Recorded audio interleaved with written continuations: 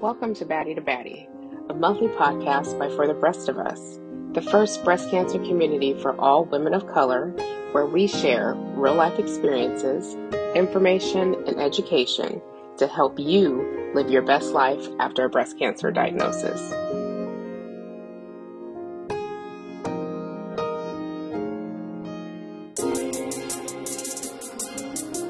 Welcome to Baddie.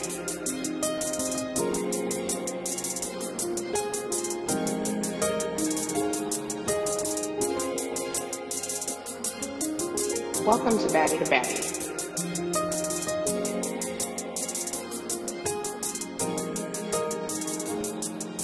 Hey Baddies, my name is Cynthia and I am a breast cancer Baddie ambassador from Houston, Texas, but I'm originally and always will be a Cali girl.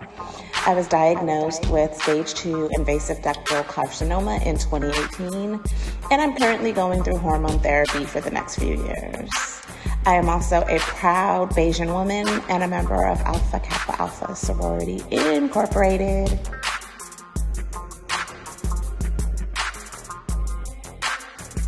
Welcome to the latest episode of Baddie to Baddie, brought to you by For the Breast of Us. We are the only online community for women of color dedicated to helping you live your best life after a breast cancer diagnosis. And I'm Cynthia. I am a breast cancer thriver and ambassador with For the Breast of Us. And I'm here with Raquel, Catrice, who are survivors, and Jacinth and RN, who has been a caregiver to her own family members with the cancer diagnosis. And tonight we're going to discuss how we've all navigated the healthcare system after a cancer diagnosis and treatment. So without further ado, we're going to jump right in. Let's start with some introductions of our guests. Raquel, you want to start first? Yes. Hello, my name is Raquel Godinez. I am 37. I was diagnosed 5 years ago, November 2016. I felt a lump on my right breast, kind of near the underarm, and I kind of put it off. I didn't really want to think that it was anything. So I finally, after maybe 2 months, I went to see my primary doctor, and he ordered a mammogram, and then it was actually a very quick process. Wait, I'm sorry. Was I supposed to go into all that right now, or just? You can if you like. I'm getting ahead of myself here. So I'll just continue. So he ordered a mammogram, and within like a week, I had my result. They called me at work. It was like 8 a.m. in the morning, and they called me that it was abnormal. I needed to come in for a biopsy, and it was just like a whirlwind of do this and see this and go here and do this, and it was just survival mode basically. I did I did CT scan, I did PET scans, like all these different things. I was off work for 3 months. I did initial lumpectomy. They didn't get all the margins. So then I had to go back and do an axillary dissection and a re-excision. And basically I ended up doing 4 lumpectomies total because they kept not getting all the margins. So, and I had the choice of mastectomy, but I didn't want to do that. It was just too much for me to process of not having breasts. And I have pretty large breasts too. So it was just like a mind play, it was just a lot. So I retained my breast tissue at least now. And after all the surgeries, I did do 33 rounds of radiation. So the whole process took about a year because I took a break after the surgeries and just and then I went on tamoxifen for 2 years, and then I got off of that after 2 years and had my babies within the last 3 years. So it's been just a lot going on. And I kind of look back on it and I think I wish I had a patient navigator. There was no patient navigator in my healthcare system. My only advocate was really my oncologist, and she retired 2 or 3 years ago. So it's it's been rough. And then having babies under the care of an oncologist has been interesting too, because they would rather that with hormone positive breast cancer, they would rather that you not do that. So there's a lot going on, but I'll just end for now with that. Well, welcome. We're excited to hear more about your story. Catrice, you want to introduce yourself?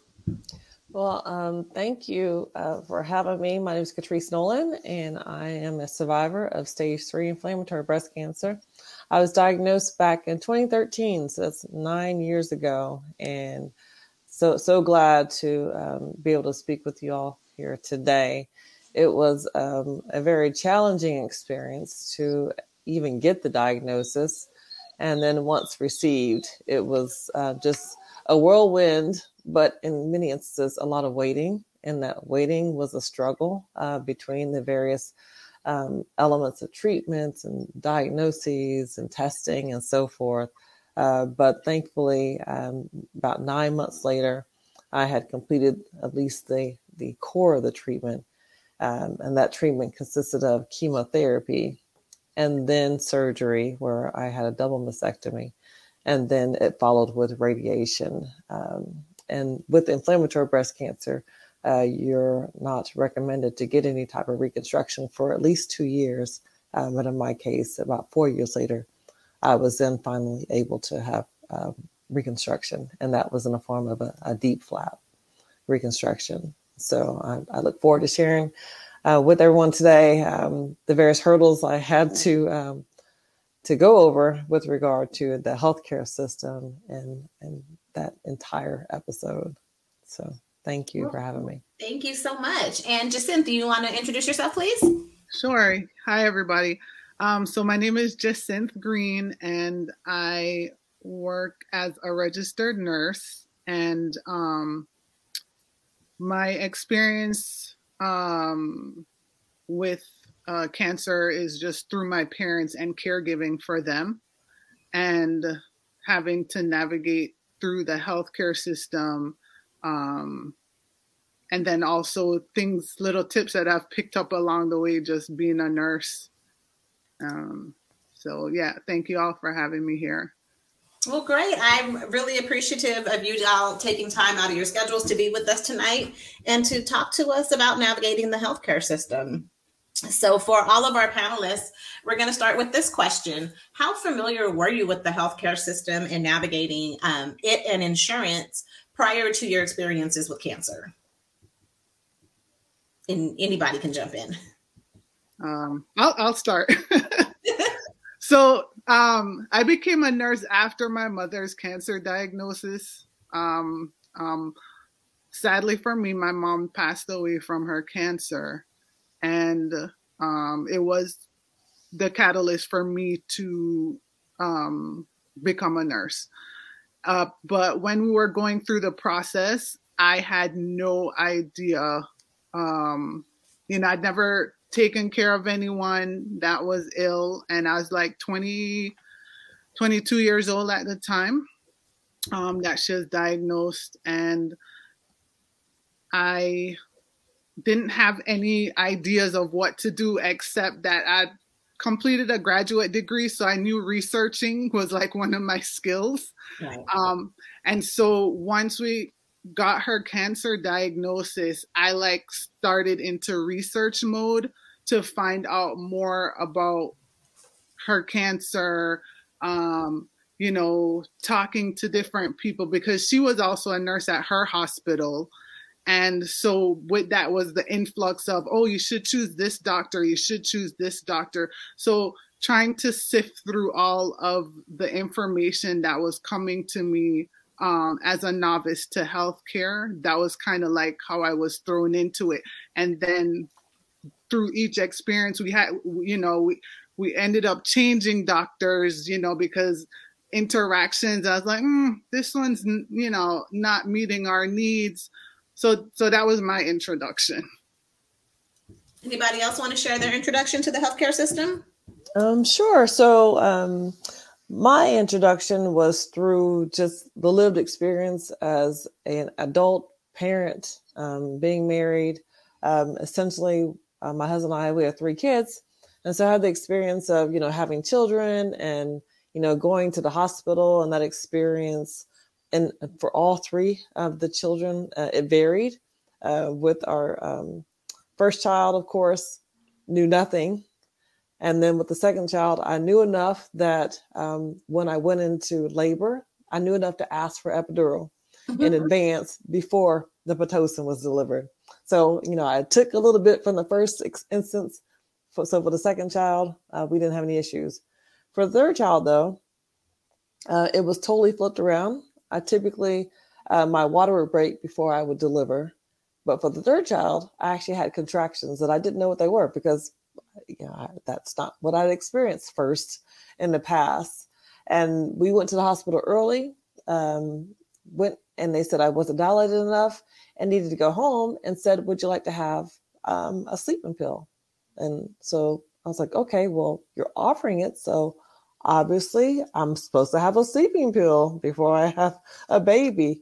Went home. They gave me 2. I asked, well, am I supposed to take both? Because you gave me both. Since they gave it to me, I took both. Went home. I went to sleep.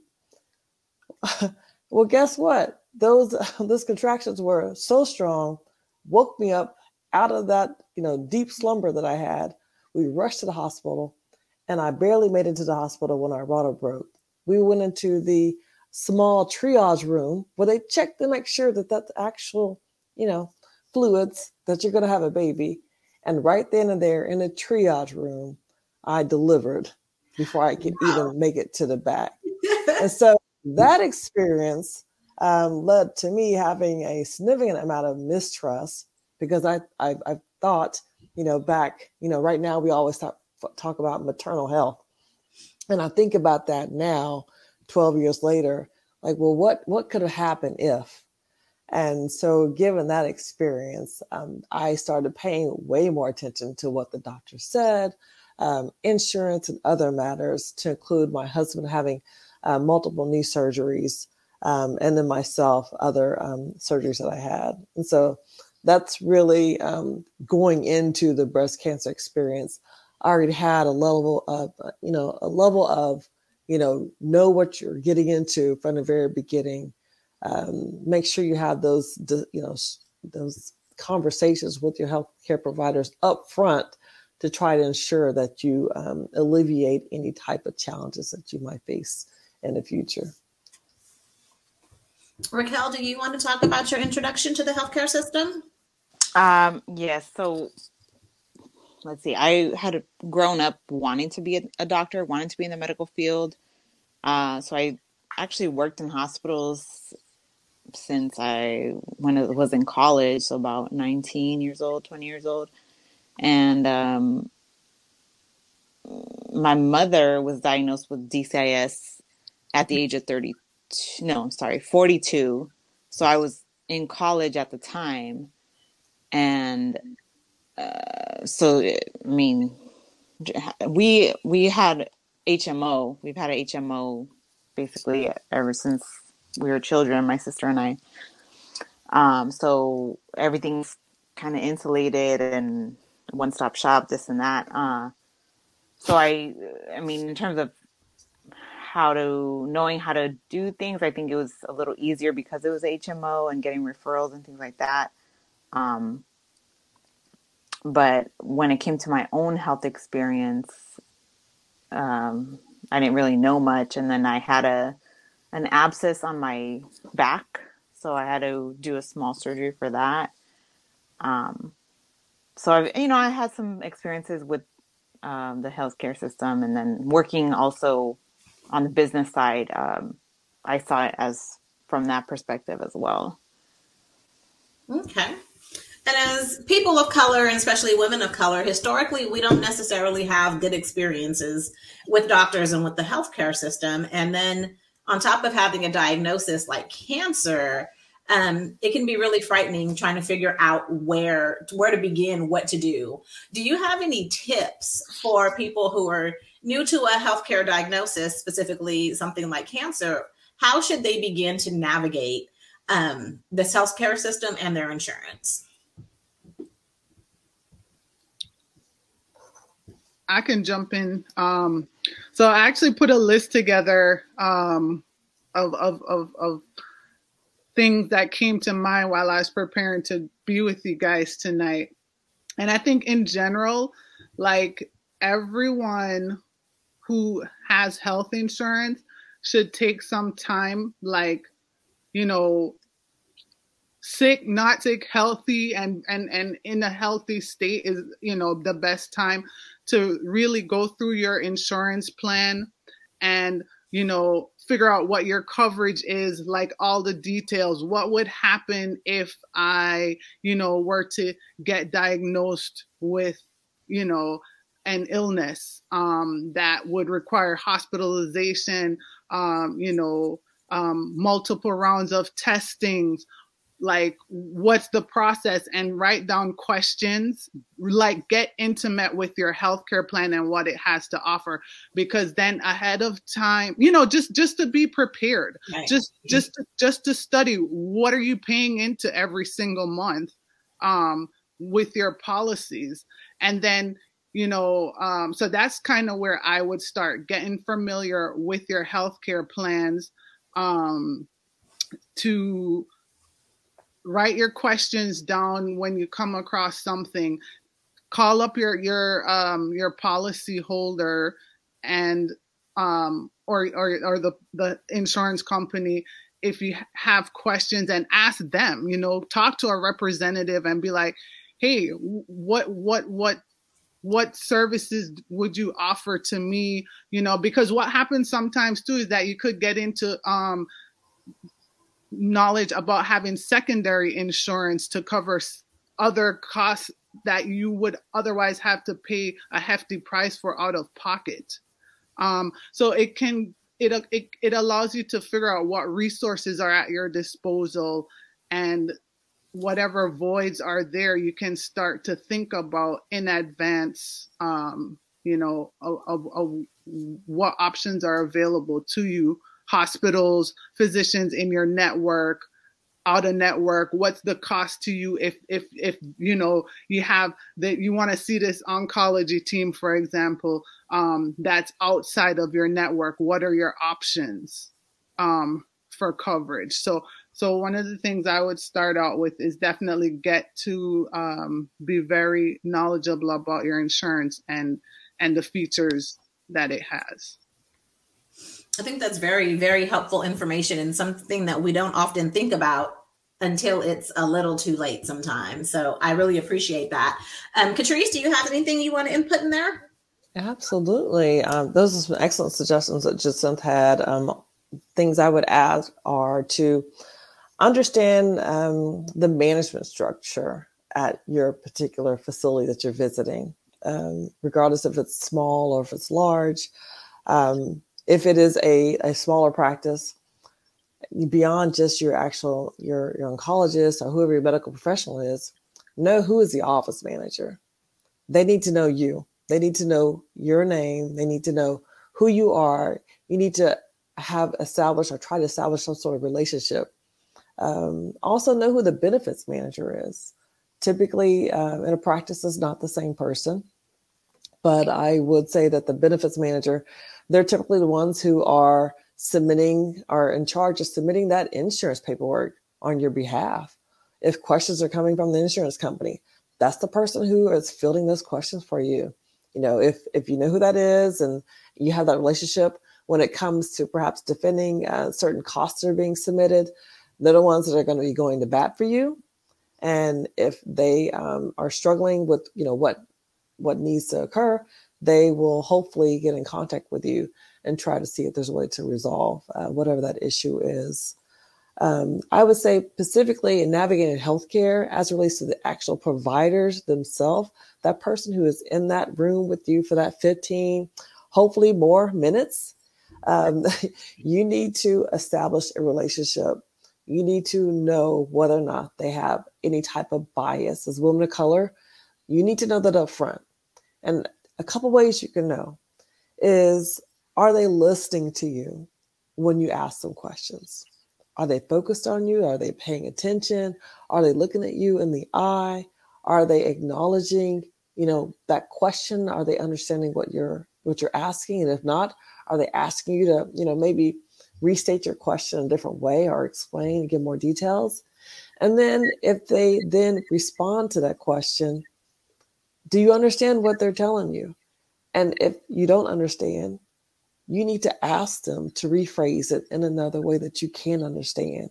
And if they're not willing to rephrase that, or if they feel put off in trying to explain that information to you, then that's a sign of a problem. That's a sign of a bias. And if they have that bias, it's highly likely that you'll have inadequate or unequal treatment. And so that's another factor that you need to, two quick things you can look at really fast as to whether or not they have a bias. And if they do, you may need to have that conversation about why. Understand, do they see you as a priority patient? I was fortunate enough where I had each of the providers tell me that I was their number one priority. Yes, they have multiple patients, but for me to hear that I'm number one makes a world of difference in terms of my mindset and my attitude when it comes to going through this treatment, right? They're going to do everything that they can to treat me, but I felt like it was my responsibility to make sure that my body was prepared for whatever activities, whatever actions that I understood completely, so that, we were all on one page, one accord as we were going through the treatment. That's some very valuable information and some really good tips. I remember during my lumpectomy, once I got connected with the person who was responsible for billing and I could speak to her directly, I was able to get things moving, things changed, ask questions about how much of my copay is. Do I get a refund because I overpay? But I never even thought to think about who was doing that piece. You focus so much on who's going to be my doctor, but there's so many other people working on your behalf. And that is absolutely valuable information. Absolutely. And I just want to go back about the benefits manager. I wouldn't have even thought to ask about who that person was. Right. Fortunately for me, she actually approached my husband and I and asked us to come in for a meeting. And I was like, who are you? And a meeting? Right.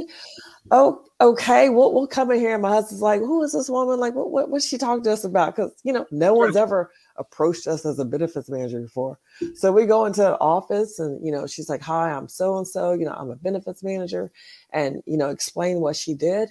And she said, oh, by the way, we have a, this scholarship, is what I'll call it. I forgot what she called it, but the scholarship is available. And we're sitting here thinking like, okay, she think because, we're Black that we're poor or something, right. Right. All these things flowing through our heads. But she's like, no, she's like, we actually have, there's this, one of the medications you have to take at the time, Neulasta, this shot, she explained to us, was like $5,000 a shot. And you're going to need like 6 of them. So my husband and I are calculating like 6 times 5, 30. What are you talking about? Right? Who can pay for that? What kind of shot is this? And she's like, but don't worry about it. She's like, we have this scholarship. And she's like, regardless of income level, what we have is you just pay the first $35. Wow. It will waive the remainder of the cost up to your deductible amount. And then after that, insurance pays the remaining. And what it covered was that gap. Mm-hmm. And, we're just like, well, why didn't you just say that at the first, before you even said who you were? I got money for you. I can help you pay these bills. Right? Like, why'd you have to spring the $30K on us, right? Like, we on the 6 times 5.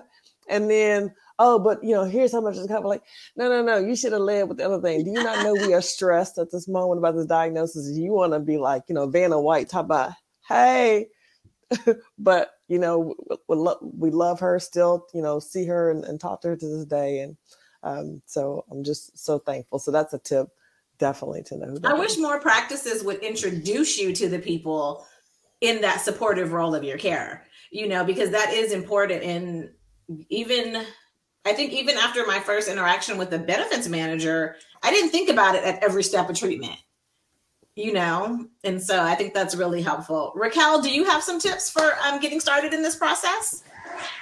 Yes. Well, like I said, I have a HMO, so in terms of billing and all that stuff, well, number one, as a part of HMO, it's huge. So I just kind of feel like a number. So I just learned to call member services, complain about so and so if their bedside manner was not, if they didn't treat me right or whatever. I can always complain, and that's a right that I have as a patient. And then, like I said, there was no patient navigator, so once my oncologist left, I felt like I've seen two different oncologists since then, and one of them, I asked her, well, I want to try for a second child, and what are your thoughts about that? And she kind of said, well, eventually you should just get your ovaries out. And I said, what are you talking about? My cancer, I didn't have BRCA mutations, so Right. why would you bring up such an extreme um, treatment method with when I'm clearly talking about having another child? I mean, to talk about childbirth to hysterectomy is completely it just didn't make sense to me. I didn't like that, so I feel kind of lost in this whole post diagnosis phase that I'm in. I do need to get a mammogram, my yearly, but I'm breastfeeding, so I think basically my tip is just to I'm the only person that's watching out for myself. There's nobody calling me. There's no case managers like, hey, Raquel, you need to do this. It's very impersonal. It's this huge, vast system. So I'm the only one who's watching out for myself, and I have to keep myself on track because nobody else is going to do it, basically. That's unfortunate. And having a good healthcare team is important. How Katrina spoke to it a little bit, but how did you uh, ensure that you felt comfortable with most of your providers? Clearly, not all of them, but what are some tips for finding a care team that you really feel like is in your corner?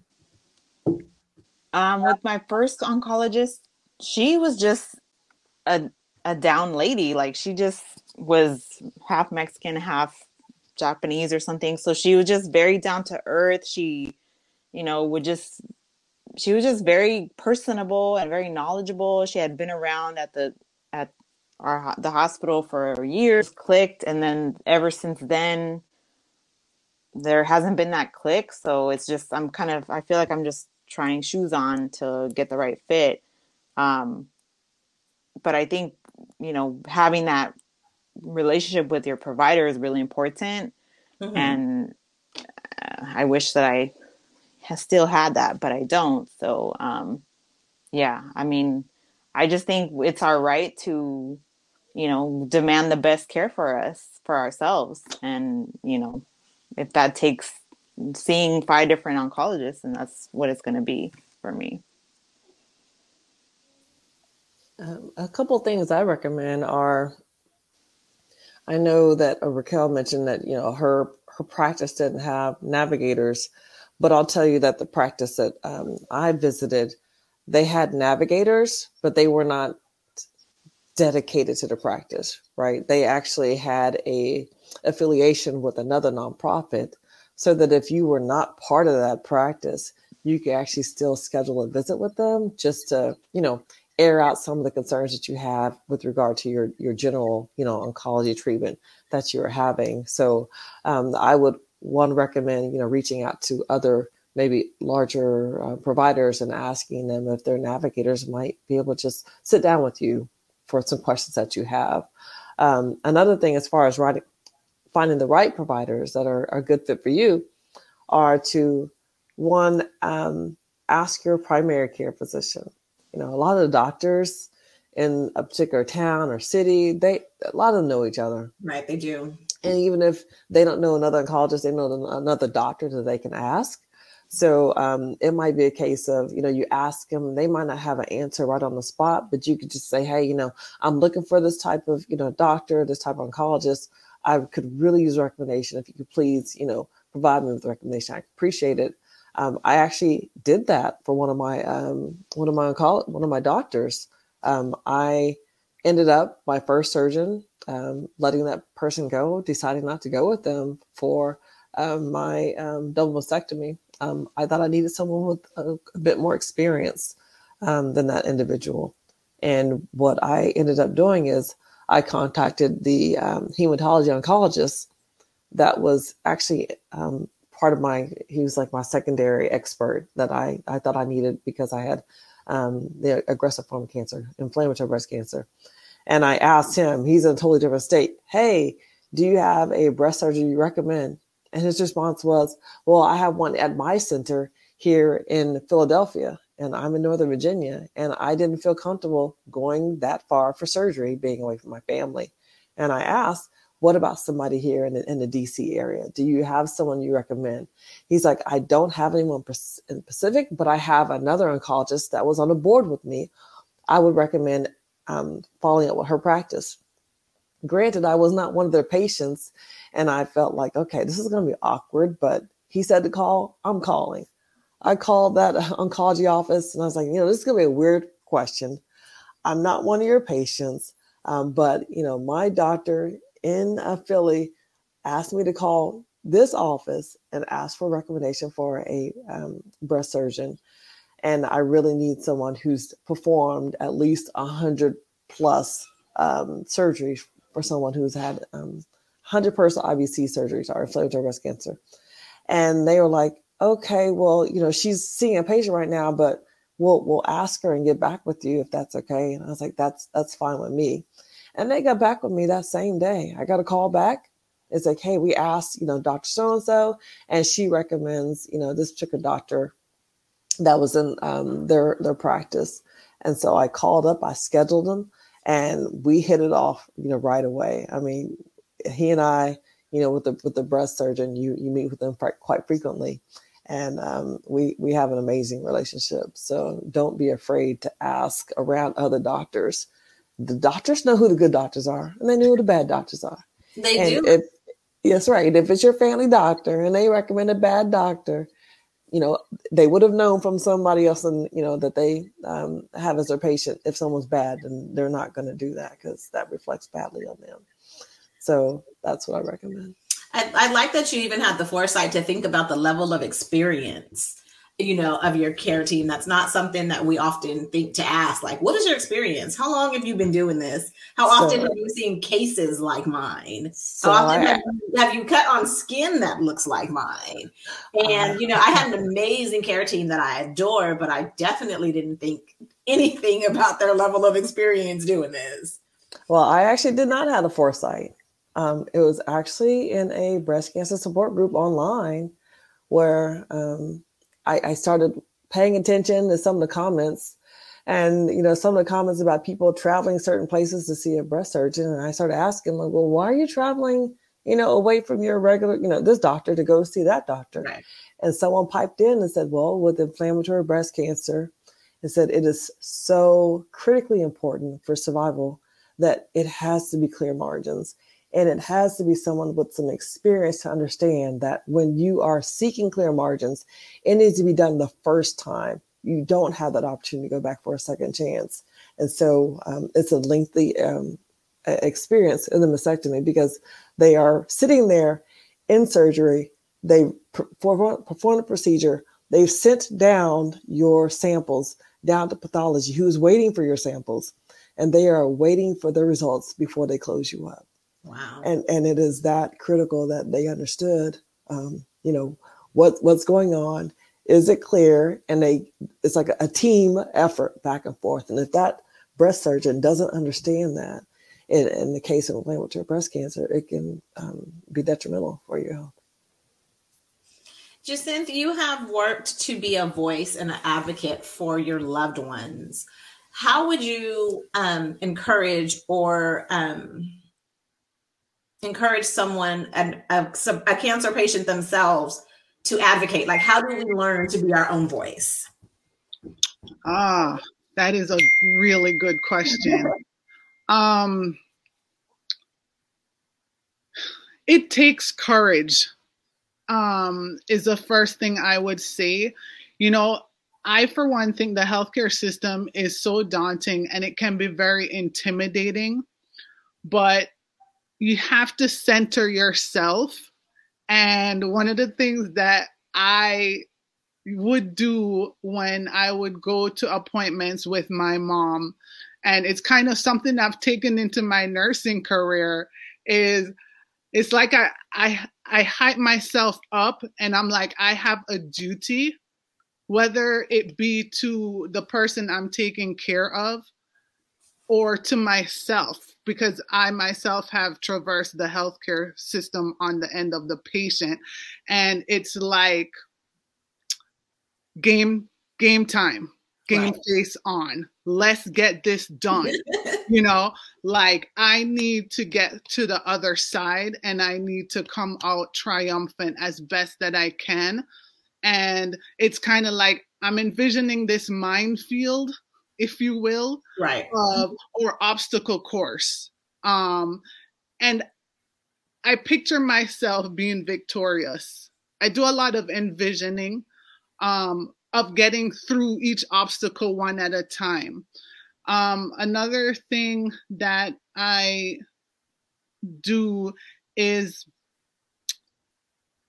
I try to, when I was going through things with my mom, I tried very much to stay present. And as a caregiver, or for anyone who is going through the process of having to start on a long journey through, say, cancer diagnosis and treatment, find someone to come with you that is somebody that's, you know, that you feel trustworthy. Because what I can say, sometimes, you know, you go into your appointments and you're kind of sometimes in a fog.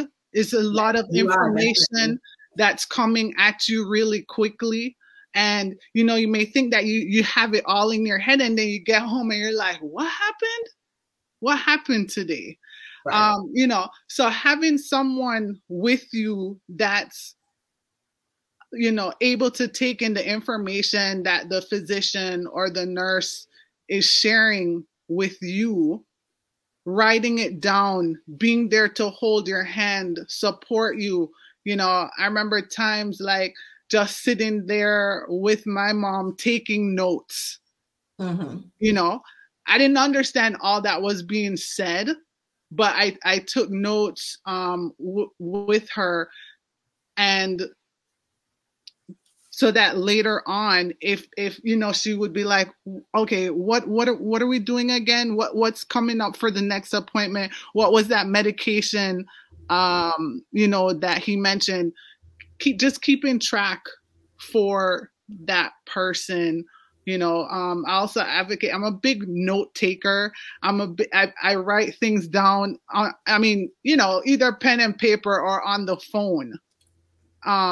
Ahead of time for appointments, especially, you know, you guys mentioned earlier about these 15-minute slots that providers have, right?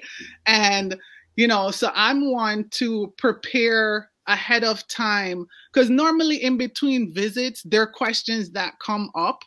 And I'm like, oh, you know, I want to ask the provider this time coming up, what can I expect from, you know, this treatment, or what side effects, whatever the questions you may have, write them down, so that it kind of gives you an organized agenda, so that when you go in, you can maximize the time that you have with your provider.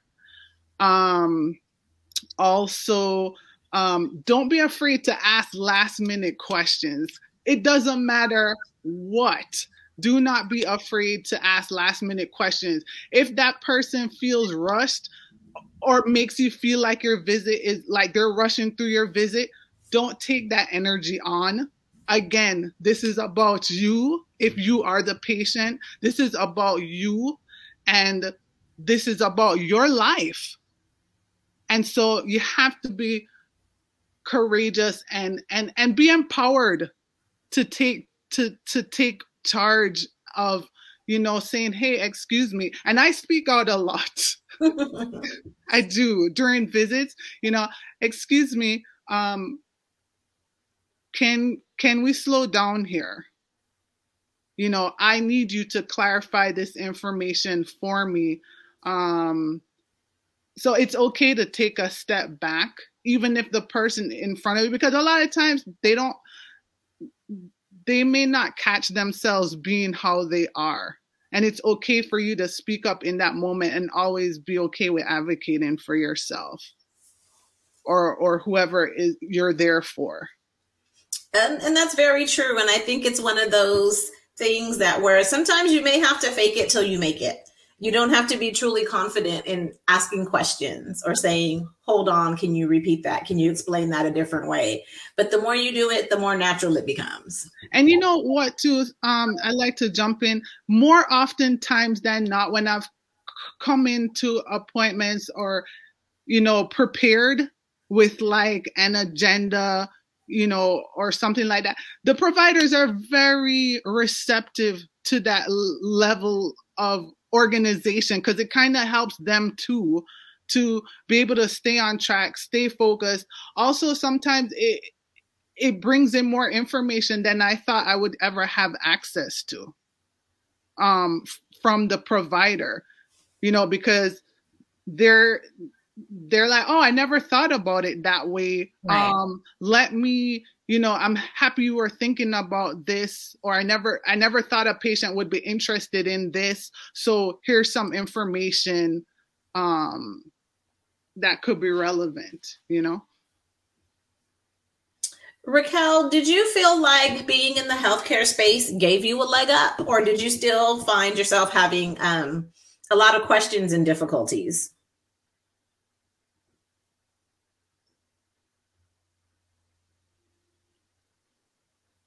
You're muted just before you begin.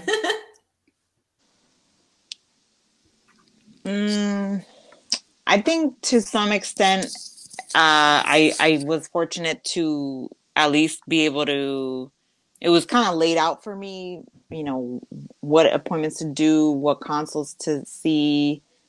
In the beginning, due to my oncologist, I feel that she made it better, or she helped, the experience along. Um, I don't know if that was due to me being an employee or if she was just a really good oncologist. Um, but now that it's, later time out, I don't think that I have really any, I don't feel at an advantage anymore. I've, like, for example, I called on Friday to get assigned to a new oncologist, and the call center said, okay, well, we're going to message the department to reach out to you. And I haven't heard from anybody. And, it's been almost a week and nothing. So I need to call again. It's just, now I'm kind of like, just a number again. So yeah, I don't know that working in the same system was an advantage, I guess. Yeah. Okay. So, Catrice, in your book, you have a chapter titled, I've Been Diagnosed and Now What? Where you discuss your navigation challenges. What made you call this out? And as a Black woman, how important is it for you to share this information with other Black women and women of color? So the reason why I named the book that was I felt like there was just so much time wasted in the waiting period, in the waiting between different appointments, and the waiting to just understand what was going on, and just trying to understand so many different wheels that were turning all at once. And so I thought would be beneficial to others that, if I could just save, anybody any amount of time to give them an advantage to getting at least into that first treatment, start fighting even, quicker than they would have if they didn't have access to the book, was the main reason for doing so. Anything from, the health insurance and understanding that, the fact that there are prescription benefit programs. Sometimes you have direct access, you can find them. Sometimes only the provider knows them. The fact that, there's disability insurance and the benefit of it. And if someone, perhaps they haven't been diagnosed with cancer yet and they read the book, hopefully that encourages them to get disability insurance, because my goodness, it saved a lot of headache for me and my family to have that disability insurance. There were so many instances where my husband was like, thank God we had this insurance in place so that we are able to just fight and not be so worried about the financial aspect of having lost this income during this period, because our focus, number one, was to fight. I think it benefits so many people, but really what inspired me to write it was having come across another of our one of my husband's friends who, it turns out, we didn't know until the second time that they are going through a cancer diagnosis. They hit it the first time. Men who are bald, no one ever asks questions because they think it's just, oh, someone's just gone bald. But it turned out that he was actually going through cancer treatment. But we didn't know until the second time around. And they started just briefly sharing with some people. And I could see, I just have innate abilities to be able to read people and see that, that they were struggling. I grew up, my mother was a counselor. And so I always say that, I learned some of those things from her. But knowing that they were struggling, I asked the question. Well, I didn't know they were struggling, but I could see it. And I asked the question of his spouse to say, hey, how are you guys doing? How are you holding up? And just me asking that question resulted in her just, bursting into tears about the struggle. And I asked, all the different things that you're talking about that you're struggling with, how is, the cancer navigator? Have you been able to talk to them? And she says to me, what cancer navigator? We don't have a navigator. And I was like, well, wait a minute. Your doctor hasn't talked to you about the fact that there's a free cancer navigator available to you at the hospital right across the street from his office? And this is your second time going through this. And they said, no, Catrice, they haven't told us anything about any of that type of support. And I was mad. I was just ticked off that here it is. They're going through their second round of cancer treatment, and this critical information hadn't been shared. This doctor couldn't even read their patient enough to understand that they are struggling. Did they not care enough to even ask the question, how are you doing? I'm sure if asked that question, they would have shared that there were some challenges they were facing. And so I connected them with a navigation program the very next day. It was a Sunday at church. We talked about it. On Monday, they called. On Tuesday, they had their appointment. Wednesday, she called me back and she said, Catrice, thank God you connected us with her, because now she's getting us access to some of the exact support that we needed. And I just thought, how many other people are going through this, and the doctors are not understanding that it's not just treating the cancer, it's treating the whole being, and the fact that they need that support. And so I hope that the book was just an avenue to be able to, connect people with the various amounts of resources that are going to need in that whole hemisphere of cancer treatment.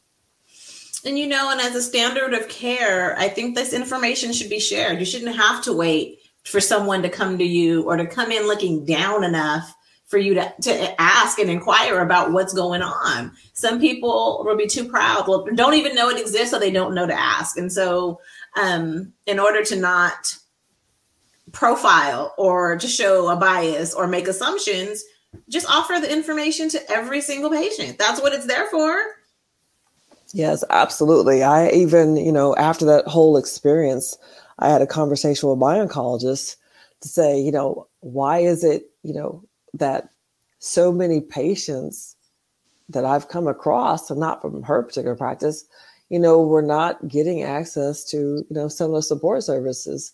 And I said to her, aren't you all the first line of defense? Aren't you all the one that should be connecting them? And she said, Catrice, absolutely, we are. We are the ones who should be connecting them with that support. She said, but unfortunately, a lot of my colleagues, they're not doing that. And I agree with you, Cynthia. It ought to be a standard of care.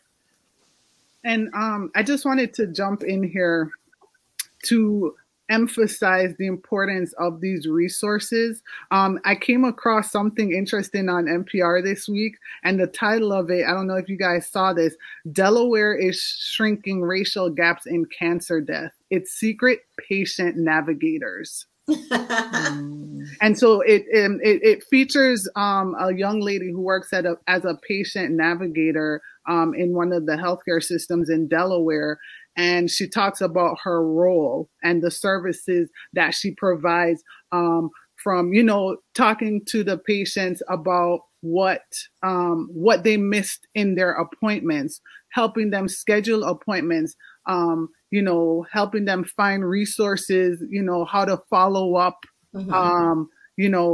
and I think we've all been in the situation. I think Raquel alluded to it too. Like sometimes you call and you're told no. No is no. No is not acceptable to me. Right. When I have a healthcare crisis. So, I'm always one to try to look for other options, even though you tell me no. I'll be like, nah, it's not really no. What else can we do here? What are my other options?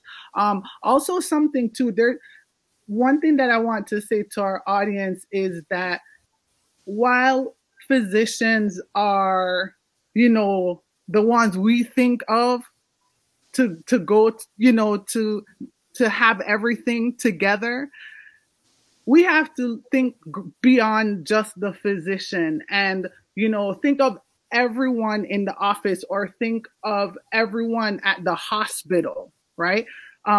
Access to nurses. Think about your nurses that come in and take care of you when you're in the hospital setting. Ask questions. Never be afraid to ask them questions because they can talk to people behind the scenes. They may have had things with their own family members. Your caseworkers. Ask, do you guys have a social worker around here? A counselor, a chaplain? You'd be surprised where your help can come from in the most unlikely places or are not as obvious, when you're going through the healthcare system.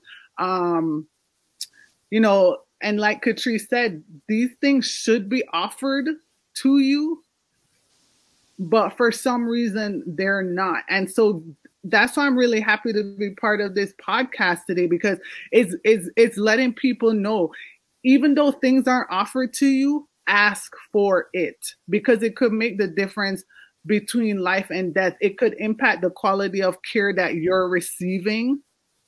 Go ahead and ask. And even if you don't know what to ask for, is there something beyond this care that you're providing me that you can think of that would be of benefit to me in my situation right now? I think you really said two things that stuck out to me. That what else? And that a minute ago you said no is not no. What are the other options? And I think that even applies more to just treatment and maybe surgery and stuff. But I can't pay for that. What other options are there? My insurance doesn't cover that. Now, what else can we do? And simply, what are the other options is a really good question to open the door to what else may be available to you. So as we begin to close out, I want to give each of you the opportunity to leave some final words, tips, or advice. Raquel, what would you want to tell everybody listening as your word of advice for them? My words of advice would be to, when you're first diagnosed, it's easy to get lost with what I got to do, what appointments I got to do. And it kind of disassociate from your emotions. I feel like that's what I did. So I didn't really, there was a social worker available in the oncology clinic and I talked to her a few times, but I was just in survival mode. So I kind of, like I said, disassociated. So I think it's important to have a support system, people that you rely on who check in with you emotionally. And all these techniques, mindfulness and meditation, things like that. Those are good to have. And also above all else is, I mean, if you're spiritual or religious, whatever it is, praying for me, that really carried me through. My husband, and also just, like I said, I think advocating for myself has been the greatest lesson through all of this.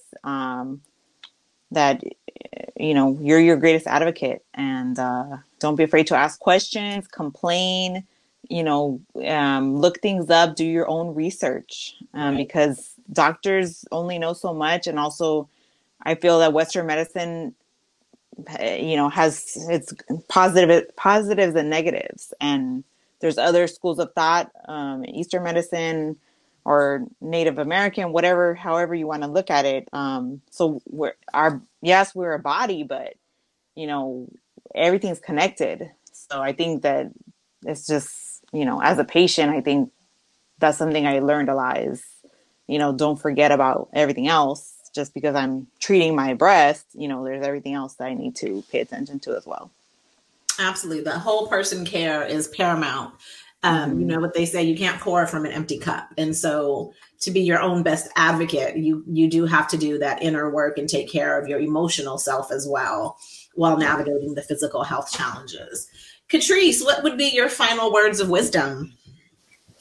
So my final words of wisdom, I love everything Raquel said. I would just add to that, you have a cancer tribe. You may feel like, this is the worst moment in your life. You may feel as if there's no hope, but there is hope in those who are surrounding you. It could be that the provider, it could be your family members, it could be any number of people. In that tribe, you need to identify someone as your care navigator. So not the patient navigator, but your care navigator to help you navigate all the different elements of the system, be it the healthcare system, the insurance, the financial, plight that you might be in because of this, this bill that you were not expecting, this humongous bill. There are different individuals who are out there that can assist you with each one of those things. But just like when everyone's offering to bring you meals and it's so hard to try to navigate just meal deliveries, it's just too much. You need someone who can assist you in that care coordination. So that's the biggest takeaway I have. Just having that person, whether it be a sibling, a family member. Even in one instance, I interviewed someone, and it was a church member who actually stood up and was there to actually help navigate this care support system for that individual. And just having that helps to alleviate a number of the stressors that you already feel with just a diagnosis, to know that there's someone there that is assisting you with these other pieces. It just makes a world of difference and allows your body and your spirit to focus on just the healing and not be so consumed with all the other pieces you feel are perhaps dropping, but they're assisting you in keeping those balls moving and rolling throughout your treatment. I really do appreciate that. And that is important. People do want to help, and sometimes they don't know where to step in. So tell them, hey, you like to haggle over 5 cents? How about you call this insurer and talk through this bill and see what we can get removed? But yes, lean on your team where appropriate and where you feel that they can be of assistance. Jacinth, what are your final words for us? So my final words are follow your instincts. Follow your instincts every step of the way, whether it be, you're sitting down to an appointment with your provider. It may be your first, second, or third visit. And, you're coming along in your treatment process, or you're at the beginning of your treatment process, and something's off. Something's different. Your needs are no longer being met. It's okay to speak up about it. Say, hey, and I tend to be very open, and ask questions and say, what I'm feeling at that time. And that's very important. Follow your instincts. You know, if something's not working for you during your treatment process, after, speak up about it, because you never know unless you make that heard. And trust your gut. If it's not working for you, no one's going to know better than you, so that you can get it fixed. Changes can be made if you need a new provider, or, you know, your medications are, you know, causing certain side effects. Don't suffer in silence, you know, because you never know what the options are out there for you. That's also very important. And sometimes, you know, we're not sure what direction to go in. But like you said, your instinct will never lead you wrong. If there's something that's amiss, your body will tell you. Yeah. And so, you know, we put a lot of faith in our providers, but at the end of the day, it's your body. Mm-hmm. And you know it best. You know it best. So as we wrap, let's share how our listeners can get in touch with you. And to our listeners, don't feel like you have to write this all down. I'll put it in the show notes. But Raquel, what are your social media handles? How do people get in touch with you if they want to discuss more with you? I could be reached on my Instagram. It's RAK City 898, Rack City 898. And my email address, rogaz898@gmail.com. Wonderful. Catrice? You can reach me on Twitter, Facebook, and Instagram. My handle is just at Catrice Nolan. That's KATRECE. And that's Nolan with an E, NOLEN. And you can email me also, Catrice@catricenolan.com. And Catrice, where can we get your book? You can get my book on Amazon or even on my website, catricenolan.com. Wonderful. And Miss Jacinth, how can we get with you later? So with me, my email is the best way to reach me. I don't really have a major social network presence. So my email is globalgreen. So that's GLOBALGR33N @gmail.com. Well, wonderful. Ladies, I cannot thank you enough for your time. And I think this very important conversation that I think will help a lot of women, especially those that are newly diagnosed. And I feel like I'm even leaving armed. I'm in Houston, and Blue Cross Blue Shield and my provider, Memorial Hermann Hospital, you two, did not work out a new contract. So I have to get a whole new care team. Oh, that's awful. I'm Blue Cross Blue Shield, but in Northern Virginia. So. Oh, and I am so sad about it. But I feel like I'm more empowered to ask the important questions as I get a new care team and navigate, you know, starting all this process up again. And so I really thank you for this wealth of information. And I cannot wait for this episode to go live. So again, thank you all for your time, and we'll be in touch. Thank you, ladies. This has been fun. Thank you so much. Thank you.